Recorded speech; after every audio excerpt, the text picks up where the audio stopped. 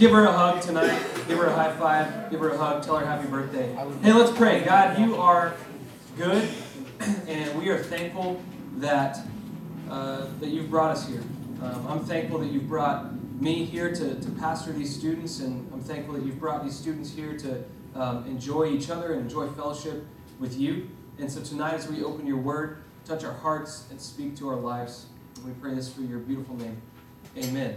Okay, so need to do a little catch-up since we weren't here last week. I find that when I take a week off from anything, it's like I never was there. And so need to do a little bit of review. We are in the middle of a series called What is Our Mission? And so the first week of the series, we talked about the answer to the question, what is the mission of God? Okay, so we said that the chief end, the main goal of God is to glorify God and enjoy God forever. And so God is ultimately God-centered. God revolves around God. God is all about God. God is about praising God. And so that's the mission of God. And so we said this, if God is about God's glory, is he not for our joy? Are those two things competing for each other? And so I framed it like this. If God is the most glorious, most beautiful, most righteous being in the universe, what gift could he give you and me that is better than himself? And again, if you have an answer to that question, that thing is your God. Week 2, we talked about if that's God's mission, what should be the mission of the church?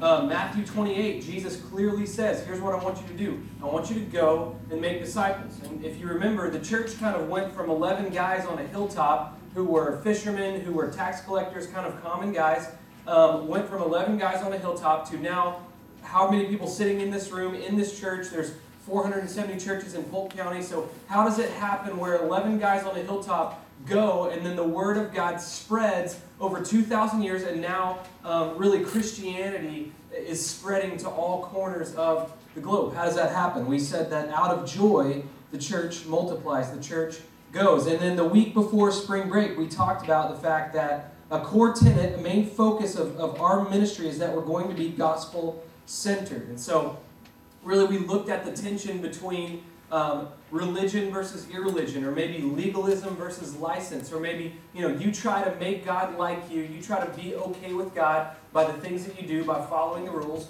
or maybe you try to run away from the rules, you try to escape the reality of God and say, well, if I do that, I'm liberated, I don't have to follow the rules. And those are really the two opposite and equal enemies of the gospel. And so we really said that from Ephesians 1, God saves you because it's to the praise of his glorious grace. It had nothing to do with you and me, and that's kind of where we camped out there. If you went on the Camp Grace trip, here was kind of our main takeaway from that.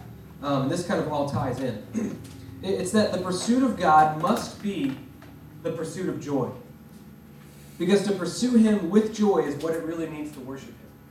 And so to pursue God with your heart, with your desires, Psalm 37:4 would say it like this: delight yourself in the Lord, and he will give you the desires of your heart. So that's kind of a real brief synopsis of where we've been over the last several weeks. Now, the question that we're going to answer tonight, here's kind of what we have to ask and what we have to answer. I think it's kind of natural. I think it kind of flows out of what we've been talking about. Because if a disciple is someone who forsakes everything for the sake of walking with God, if a disciple is someone who says, I'm willing to leave aside my mother, my brothers, my sisters, my family, my job, my everything in order to follow Jesus, here's the question we have to answer.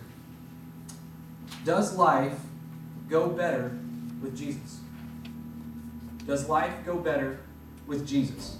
So if we're supposed to pursue joy in Christ, does this mean that life goes better or that life is easier with Jesus? One of the reasons that I ultimately almost walked away from faith in God and really believing that he was real, I say almost, and we'll get to kind of that, but one of the reasons is because I kind of felt like I was doing a lot of things for God and he wasn't doing a lot of things for me. Like I felt like if I'm supposed to follow God, then he's supposed to make my life easier. Like if it's supposed to be better with him, then why is he not making it better? And so, I grew up in kind of moralism, just trying to do things in order to make myself acceptable to God, and I never really felt satisfaction in that. So I never saw the outcome. And then bad things happened in my life. Like when I was 10, my parents got divorced. It was real ugly. Like, not going to drop any names, but there was some infidelity there. There was a lot of hurt. Real ugly, messy divorce kind of really wrecked my childhood, wrecked my sister, and really some terrible consequences from that. And so, for me, I just always had thought my family's perfect. We had this kind of air of perfection in the church. Like we were kind of one of the main families that comprised the church. And so I just thought, man, how could this happen? Why did this happen? And then really the last straw for me, where I just almost went over the ledge and said, I don't buy into this God thing anymore, is when he took away my dream. Like you guys know, and Peyton was passing around the pictures at Camp Grace. Used to have the long hair, the tattoos, the whole deal. I actually still have the tattoos. Those things stay around. They're there forever. Just FYI. Okay? But it used to be my dream to just really be on a stage like this every night, playing music that I had written, and for just hundreds of people to be in the room praising and glorifying me. And what's crazy about that is that I actually took it so far that I tricked myself into thinking that God had called me into doing that. So like that God was about me being glorified, and that God was all about me achieving my dream, and you can be whatever you want, you can do whatever you want, and God wants you to just be happy. So when God took all that away, I got pretty angry. I just began to say, like, this Christian thing is not really working out for me. Like, where's the payoff? How does that happen? How does that work? And so then the most famous words in the Bible, but God. Probably the best words in the Bible, but God. He regenerated me to faith, changed my life, and really changed my definition of what it means to have a good life. Changed my definition of what it means to have a good life. So we're coming up on Easter. I'll never forget Easter of 2011. I was leading worship at a church, and I was doing two services, kind of like we have, an early service and a late service. And so I had been there since about 7 a.m., this was after the first service. I was backstage, just kind of waiting, killing time until the second service, and I was checking my Facebook. They did have that back then, just in case you weren't aware. So I was checking my Facebook account, and as I'm doing that, Easter Sunday morning, you've got things like people saying, "He is risen, praise God," everyone's excited, and then I scroll down my Facebook feed, and here's the words that I see. The mom of my best friend in the world, his name is Chase. And Chase has a friend that he grew up with named Tony. They were a lot like brothers. The mom of my best friend in the world simply wrote, "Man, pray for Chase today because he just lost his best friend in the world." I'm thinking, man, what's happened? So our dear friend Tony was driving late at night in East Texas on a kind of a backcountry road, hit a puddle of water, and man, hit a tree, and at the age of 24, just died instantly. Easter Sunday morning, just died, and so I don't remember a whole lot other than just like emotion, just crying, just kind of being confused about why this happened. I'm feeling deeply for my best friend who has just lost someone who's like a brother to him. And so ultimately get someone to cover that second service for me, and then go to my friend's apartment, and man, all I can do in that moment is just cry and hug him. Because like I've lost a friend, but he's lost a brother, and he's like a brother to me, and so all I can do in that moment is just hug this guy. And just kind of even weakly squeak out the words like, "It's going to be okay." I don't know how, but it's going to be okay. But all we're doing is just hugging, just sitting, for hours, just sitting and crying and not really saying a word, because there's not much, to be honest, that you can say in that moment. But there was a sweetness to it. There was a kind of a joy to it that was hard to explain. A few days later, we drive to East Texas for the funeral, about a 3-hour drive from where I was at. And we pull up to the church, and we're probably 30 minutes early, and the auditorium seats about 1,000 people, I think, if I'm getting these numbers right. And man, there had to be 1,500 people there. I mean, just 1,500 people. And people gave testimony, and people talked, and people shared. And what I heard was this, time and time and time again, is that, man, Tony just loved Jesus. Like, Tony just loved Jesus. And so right now, he's with Jesus. And man, he just loved Jesus. He loved to tell people about Jesus, and he loved to use his gifts and talents to exalt Jesus. And he served in the youth group, and he served here, and he served there, and he loved people, and he just loved Jesus, and now he gets to be with him. And so that was the first time in my life that I looked at suffering through the lenses of, man, This is inexplicable. This is horrible. I cannot explain what's going on, but somehow, some way, there is a deep sense of joy in this room right now. There's a deep sense of joy in this room right now. The funeral, in fact, was one of the most worshipful services I've ever been in. Now, that's kind of crazy. Because, like, circumstances were lower than they'd ever been in my life. Like, that was probably, up until that point, one of the worst things that's ever happened to me. One of the worst things that I've experienced. I mean, I just hadn't gone through a lot of loss, a lot of suffering, and here's a good friend of mine at 24 years old that just dies, just ceases to exist. And those things are hard to understand. And here's what happened is that circumstances were so low, lower than I'd ever seen before, and yet there was a joy. There was a joy. How does that happen? Turn to Romans chapter 5. Romans chapter 5. Starting in verse 1. Paul writes this. Therefore, since we have been, what's that word? Justified. Starts out with the gospel. Starts out with the gospel. Therefore, since we have been justified by faith, we have peace with God through our Lord Jesus Christ. Through him we have also obtained access by faith into this grace in which we stand, and we rejoice in the hope of the glory of God. Not only that, but we rejoice in our sufferings, knowing that suffering produces endurance, and endurance produces character, and character produces hope, and hope does not put us to shame because God's love has been poured into our hearts through the Holy Spirit who has been given to us. That's a profound passage. You see what Paul's doing here? You see what's happening? Paul is saying that because of the gospel, he starts out with justification. He says that because of that, we are rejoicing in suffering. We are rejoicing despite circumstances being lower than they've ever been before. Why? Because it's producing something. Look what it says there. We rejoice in sufferings, knowing that suffering produces endurance, and endurance produces character, and character produces hope. So these things are being produced. Now, we talk about endurance, character, and hope. What is this hope in? Look back at verse 2. He says this, through him, through Jesus, we have also obtained access by faith into this grace in which we stand, and we rejoice in hope of the glory of God. Now that's kind of interesting because we said in week 1 that God is all about God. Okay, so God is all about God's glory. God's main mission, God's main goal is to exalt God's glory. And what Paul is saying here is that in suffering, in times of just inexplicable pain, in times where circumstances are lower than they've ever been before, the one thing that we hope in is God's glory.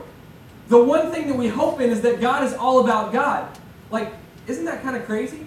Isn't that, like, maybe you would think, oh, well, we just hope that God's going to comfort us and make us feel better. No, what he says is that we hope in God's glory. We hope in the fact that God is all about God. So let's talk about this for a little bit because I think we need to camp here and just understand what it means to hope in the glory of God. Turn over to 2 Corinthians 4. I want you to see this. This has been on my heart for a long time.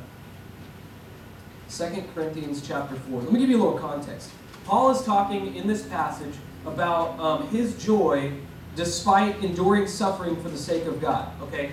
Now, let's just talk about Paul. Because I'm in here and I'm a pretty privileged guy. Like, I haven't been through a lot of suffering. I just told you that one of the worst things I've endured is losing a friend.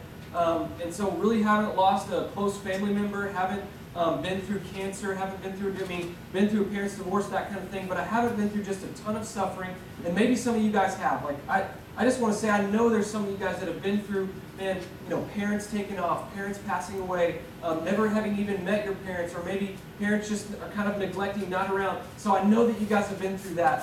What I want to say to you is that Paul has the credibility to speak to you tonight. Even if you think I don't. Like, even if you think, man, this guy doesn't know what he's talking about with regard to suffering, you don't know what I've been through. Let's talk about what Paul's been through for the sake of God. This is just a list from 2 Corinthians 11. So there's more that's happened to Paul, but this is just kind of a short list.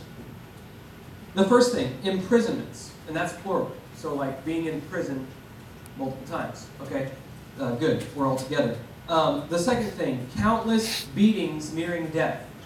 So he's been beaten almost to death more times than he can count.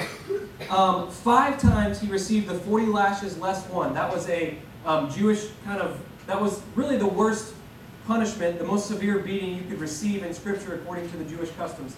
So it was basically, they felt that if they were going to hit you with this whip, the 40th lash would kill you. And so they stopped at 39. And Paul got that 5 times. 3 times he was beaten with rods. 1 time he was stoned. 3 times he was shipwrecked. He spent an entire day and night adrift at sea. So if you've ever seen the film back in the day, Castaway, anyone? Before your time? So, like Paul lived that thing. All right, there was no Wilson, there was none of that, but he lived that thing, a day and night at sea, and so goes on to describe a lot of other things. Here's one of my favorites too. Acts chapter 28, you can go back and look this up later. During one of these shipwrecks, here's what's happening. Paul is being taken to Rome. He's under house arrest, but he's being taken there so he can give a defense for his faith, for why he believes what he believes. And the outcome is not going to be pretty for him. Like he's either going to stay in prison or he's going to get killed or at least have to endure persecution for his faith. So he's going there for that. On the way there, here comes a big storm, gets shipwrecked. This could have been the time where he spent a day and night at sea. But ultimately what happens is Paul makes his way to an island called Malta. Okay? So just imagine the Tom Hanks thing. So he's just kind of washed up on this beach here. Go look it up in the Bible. If you've never read this story, it's ridiculous. He gets on the island and he's gathering firewood to make himself, he's probably just hypothermia because he's been in the sea for a day, gathering firewood to make a fire and gets bitten on the hand by a snake. And I'm just thinking, like, at this point, I'm looking at God and I'm like, are you serious? Like, imprisonment, shipwrecked, the storm, the whole deal, the day and night at sea, now I wash up, and now you're going to throw a snake at me? Like, seriously? So then the people of the island, kind of the native inhabitants, they come to him and they say, you must be cursed, like Satan's punishing you right now because of your sin, because this viper is on your hand. And then what happens is Paul kind of walks around with this snake dangling off his hand for a little while, and he doesn't die, and so the people then say, whoa, you must be a god, because you're not dying. Like, what a crazy roller coaster that is. Go look it up. That's just a fun... So this is the context that Paul is talking about in chapter 4. The enormous amount of suffering. And not only that, he goes on to say in 2 Corinthians chapter 11, his daily grind of caring for all the churches that he's planted, of praying for these people. Think about it. Like, Paul was one of the religious leaders in the Pharisaic community. So he had to forsake all his friends, all of his dreams, all of his goals, for the sake of the gospel. That's what Paul is talking about in this chapter. Look at 2 Corinthians 4. I'm going to start in verse 16. This is crazy, crazy stuff.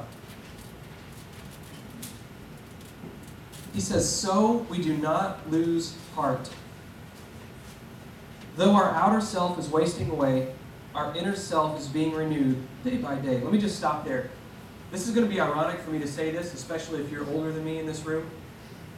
Jake and I were having a conversation at Camp Grace about the fact that when we were younger, 19, 20, 21, it seemed to be okay really to stay up for about a 20-hour period and then sleep for about a 4-hour period and then do the whole thing over again.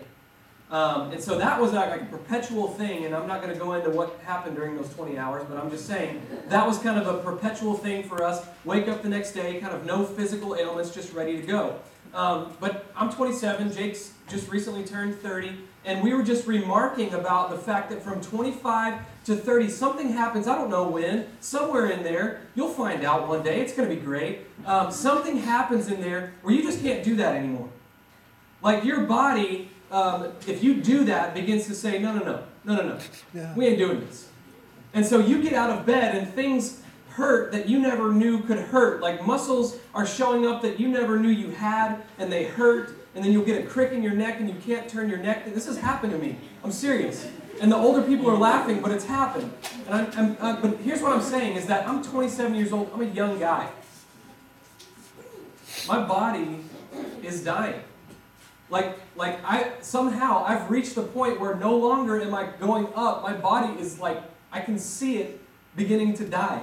And you may think that's crazy because you're thinking, well, I'm growing all the time, but I promise you the day is coming. Maybe it won't be 27, maybe it'll be 30, 35, 40, whatever it is, you're going to realize it one day. That's what Paul is saying here. Let's go on. In verse 17, he says, "For this light, momentary affliction is preparing for us an eternal weight of glory beyond all comparison, as we look not to the things that are seen, but to the things that are unseen. For the things that are seen are transient, but the things that are unseen are eternal." So let's talk about a couple of things here. Paul says that this affliction that he's going through, and he refers to just really his general being persecuted. So all the suffering that I talked about, he calls it light and momentary. Question: if you've been shipwrecked, if you've been beaten to death, if you've been stoned, if you've been persecuted, are you able to call that light and momentary? Are you able to call that light and momentary? See, suffering doesn't seem light and momentary when we're going through it, right? Your dad dies, your kid dies, your brother dies, your mom gets cancer, you get a disease, you break your leg, you whatever, fill in the blank. You're not calling that light and momentary, are you? Like, is Paul saying here that we're just supposed to walk around with some happy Christian smile on our face all the time with our "Jesus is my homeboy" t-shirt on where he's got the thumbs up and just walking around, and that's how we're going to be a witness to the rest of the world? Is that what he's saying here? No. No, that's not what he's saying here. These things hurt. Suffering hurts. It's not as if we just go around with a kind of a fake sense of, oh, everything's okay. No, here's what Paul is talking about here. He's talking about joy. He's talking about joy. Joy is a deep-rooted satisfaction in Jesus alone. And we'll talk about this more in just a minute. So he's saying that although suffering is difficult, it pales in comparison to what it's producing. So he's comparing suffering to something else. What is it preparing? What is he comparing it to? What does our suffering prepare? Look at it in verse 17. "For this light and momentary affliction is preparing for us an eternal weight of glory beyond all comparison." Now, glory is kind of a strange term. Like, it's not one that we can really wrap our minds around. It's not very tangible. You say, well, what is glory? Like, how is it preparing that? It's like churning up the butter. Like, what's it doing? How does that work? Let me give you an illustration. So how many of you went to Camp Grace? Okay. How many of you actually said to yourself at the trip, I'm going to engage in this trip, I'm going to turn it? How many of you turned in your cell phones? Let's be honest. Cards on the table right here. Proud of you guys. Love you guys. All right? So how many of you plugged into the trip, engaged in the trip, kind of engaged in the small group times, in your devotions, and really said, you know what, I had a great time on the trip. Genuine, fun time. Okay. How many of you enjoyed meeting people that you hadn't met before and engaging with them? Okay.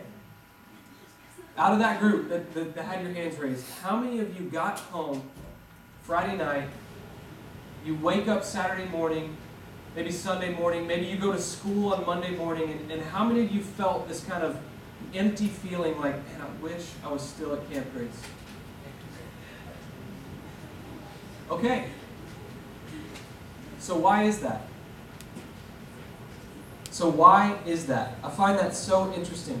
Here's why. Because last week at Camp Grace, those of you that raise your hand, those of you that are being honest, see, you got a taste of what glory is actually like. You got a taste of what heaven's going to be like. Because, man, I'm telling you, like, we've spent all year in here, and we've done a lot of combined sessions in here, and I've seen you guys, some of you talk to each other, like middle school, high school, but most of the time you stay in your little groups, and that's okay. But we get up there at Camp Grace, and there's no more groups. We shake it up. People are getting to know each other. People are seeing. People are loving. People are saying, you know what, this person is so ridiculously different from me. Their background is so different from mine, and I don't care because there's one thing that unites us, Jesus. And I'm here to tell you today that that's why you miss Camp Grace. Not because of sleeping in the cabin with your best buddy, not because of the great food that we had, not because of, I'm telling you, you miss Camp Grace because you got a taste of glory last week. You say, well, we were just sleeping in cabins and doing some work projects. Yes, but you were doing it together. You were doing it for someone else, and you were doing it joyfully. So a lot of you turned in your phones last week, and you didn't have to worry about checking Facebook. So you weren't worried about the selfie that you just took and someone commenting on it and saying that your outfit was really cute today. And you weren't worried when you were doing the work projects, you weren't worried about, man, what is this person going to think of me today? And which group am I going to fit in today? Because we kind of jumbled up the groups and we forced you to be with people that you hadn't met before. And you guys were accepting and loving, and all of that was because of Jesus. And you did it all joyfully. You felt loved and accepted by God and people. And you didn't even realize it. Like a lot of you, like you're thinking even now, yeah, he's kind of right. That was a weird feeling. How come we can't have that all the time? C.S. Lewis, he said this about glory. And it's a quote on the front of your thing. He said that glory means good rapport with God, acceptance by God, response, acknowledgement, and welcome into the heart of things. The door on which we have been knocking all our lives will open at last. I love that. The door on which we have been knocking all our lives will open at last. So glory, here's what glory is.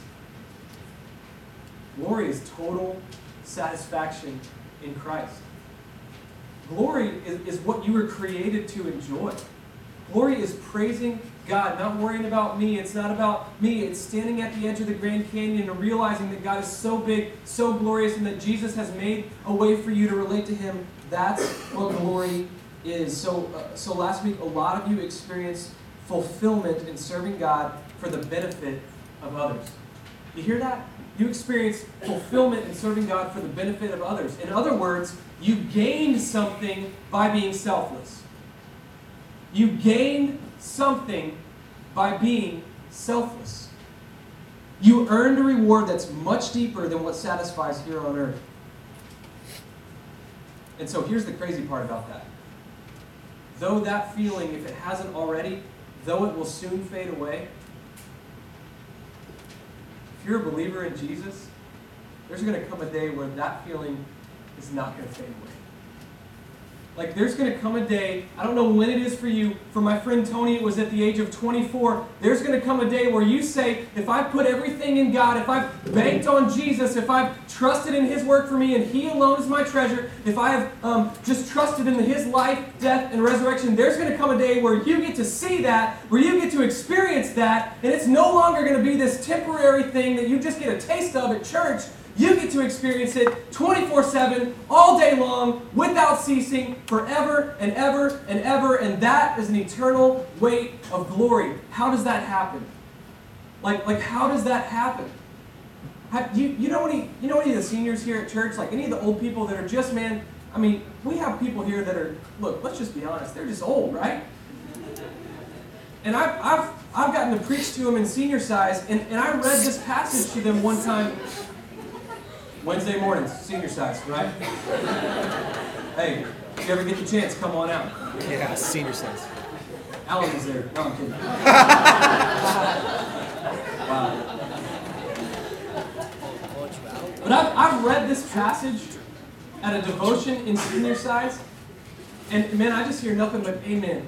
Amen. We're almost there. We're almost there. We're going to see it. We're going to see it. We're going to taste it. Look, you guys are 12 to 18 years old. You're the farthest thing away from death until it actually happens.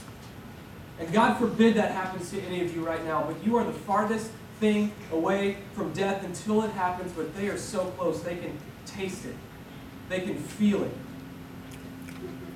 That's an eternal weight of glory. Say, no more chains, no more sin, no more fleshly body. I'm just going to escape this. I'm done. I'm just going to behold Jesus, and when I see Him, it's going to be beautiful. That's heaven. That's heaven. Third thing that Paul says there Paul tells us to look to the things that are unseen and eternal. Let me read again verse 17 and 18.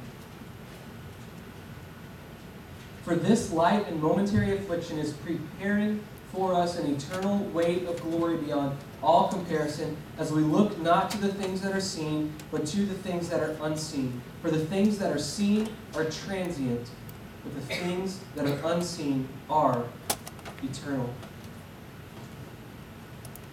Man, you and I have no concept of eternity. Like, our culture is just a stinking microwave, man.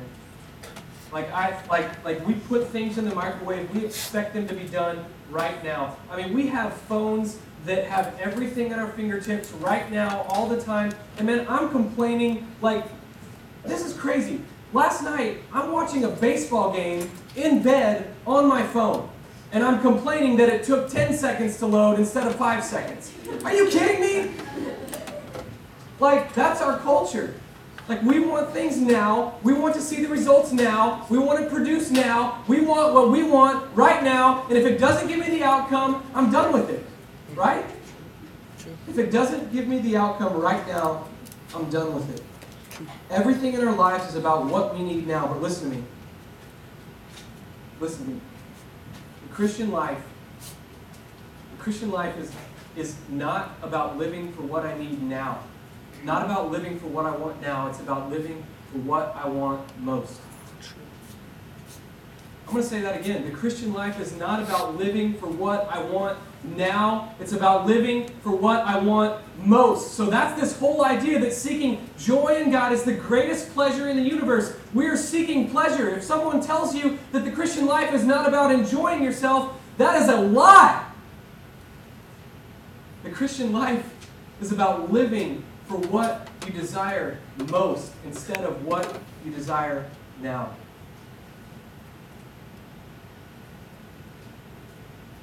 And so sin is all about what I need now. And overcoming sin is that realizing and doing so, that's just going to get you more of Jesus. Not that you've got to earn it.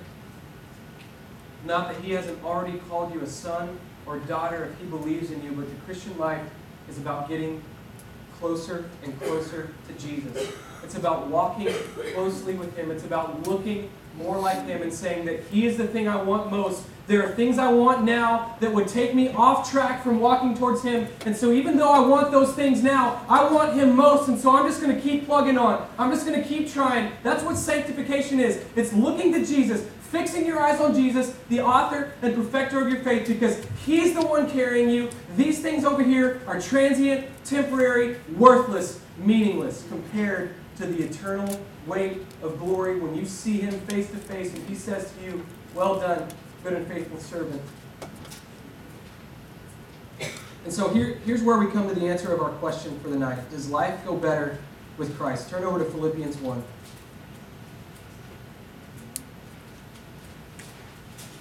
Turn over to Philippians chapter 1.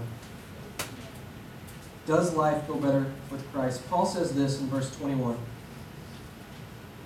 For to me, to live is Christ, and to die is gain.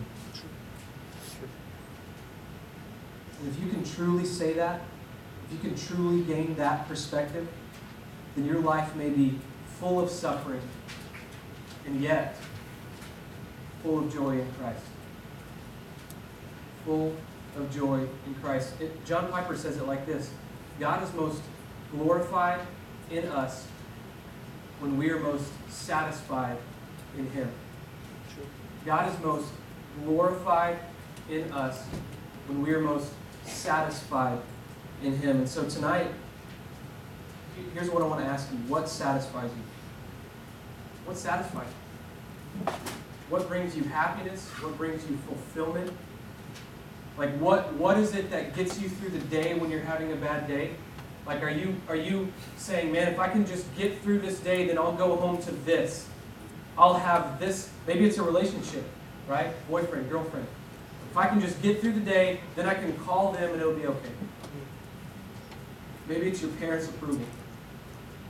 Maybe it's parties. Maybe that's your thing on the weekends. You say, you know what? I'm grinding through the week because on the weekends I want to seek all the pleasure I can have in alcohol and partying and all these things, sexual experiences, all these things. Maybe that's your thing, and maybe you say, that's what gets me through the week. What satisfies you? And we can talk all day about, intellectual arguments for God, like, I'm an agnostic, or I'm an atheist, I don't believe in this thing. But we can have that discussion. There's an appropriate place for that. But here's what I want to ask you. What satisfies you? Like, are you deeply satisfied? Are you fulfilled? Do you feel like things are okay? Do you have peace despite circumstances? Your best friend dies. Your dad takes off. Your mom gets cancer. Are you okay? Are you okay? What satisfies? What's underneath? And then to that, I would say that the only thing that gets us there, the only thing that brings us there, is the life, the death, and the resurrection of Jesus Christ. Man, you can spend all your life trying to be moral and thinking that in following the rules you're going to be satisfied. I tried it for a lot of years. And then you can spend all your life thinking that searching for fulfillment through drinking and parties and just escaping the rules of God is going to... You can spend all your life looking for that. But here's the beauty of the gospel, and Paul would say it like this. When the veil is removed, and when he causes you to see him, you see the radiance of his glory, and you understand that he is better than anything else. And the only way that happens is by trusting and believing in the life and the death and the resurrection of Jesus Christ.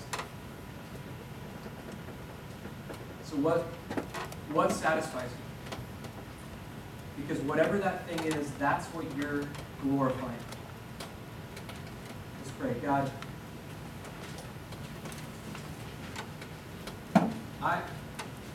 I'm like a little kid that's playing in the mud, and then you picked me up and turned me around and showed me that I was right at the edge of the ocean, and that I had an ocean of glory in front of me to enjoy for all eternity, and all I had to do was trust in you and believe that you're better, and believe that you lived and you died and rose for my sake. That's all I had to do. That's the only thing, that's the only thing I can bring into this thing, is just that I believe in you. And so I pray for these students in the room, those that have not found their rest in you, those that have not found their satisfaction in you, that we would understand that you are most glorified in us when we are most satisfied in you, and that despite suffering, despite loss, despite temporary things that we don't like going through, despite having to forego earthly pleasures, you are better than all that. And when we understand that, we're made free to live for you, to enjoy you, and walk in fullness of life.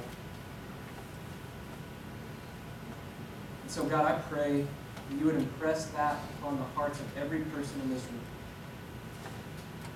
And we would seek to glorify you by enjoying you forever, because you are ultimately better. It's for your beautiful name that we pray.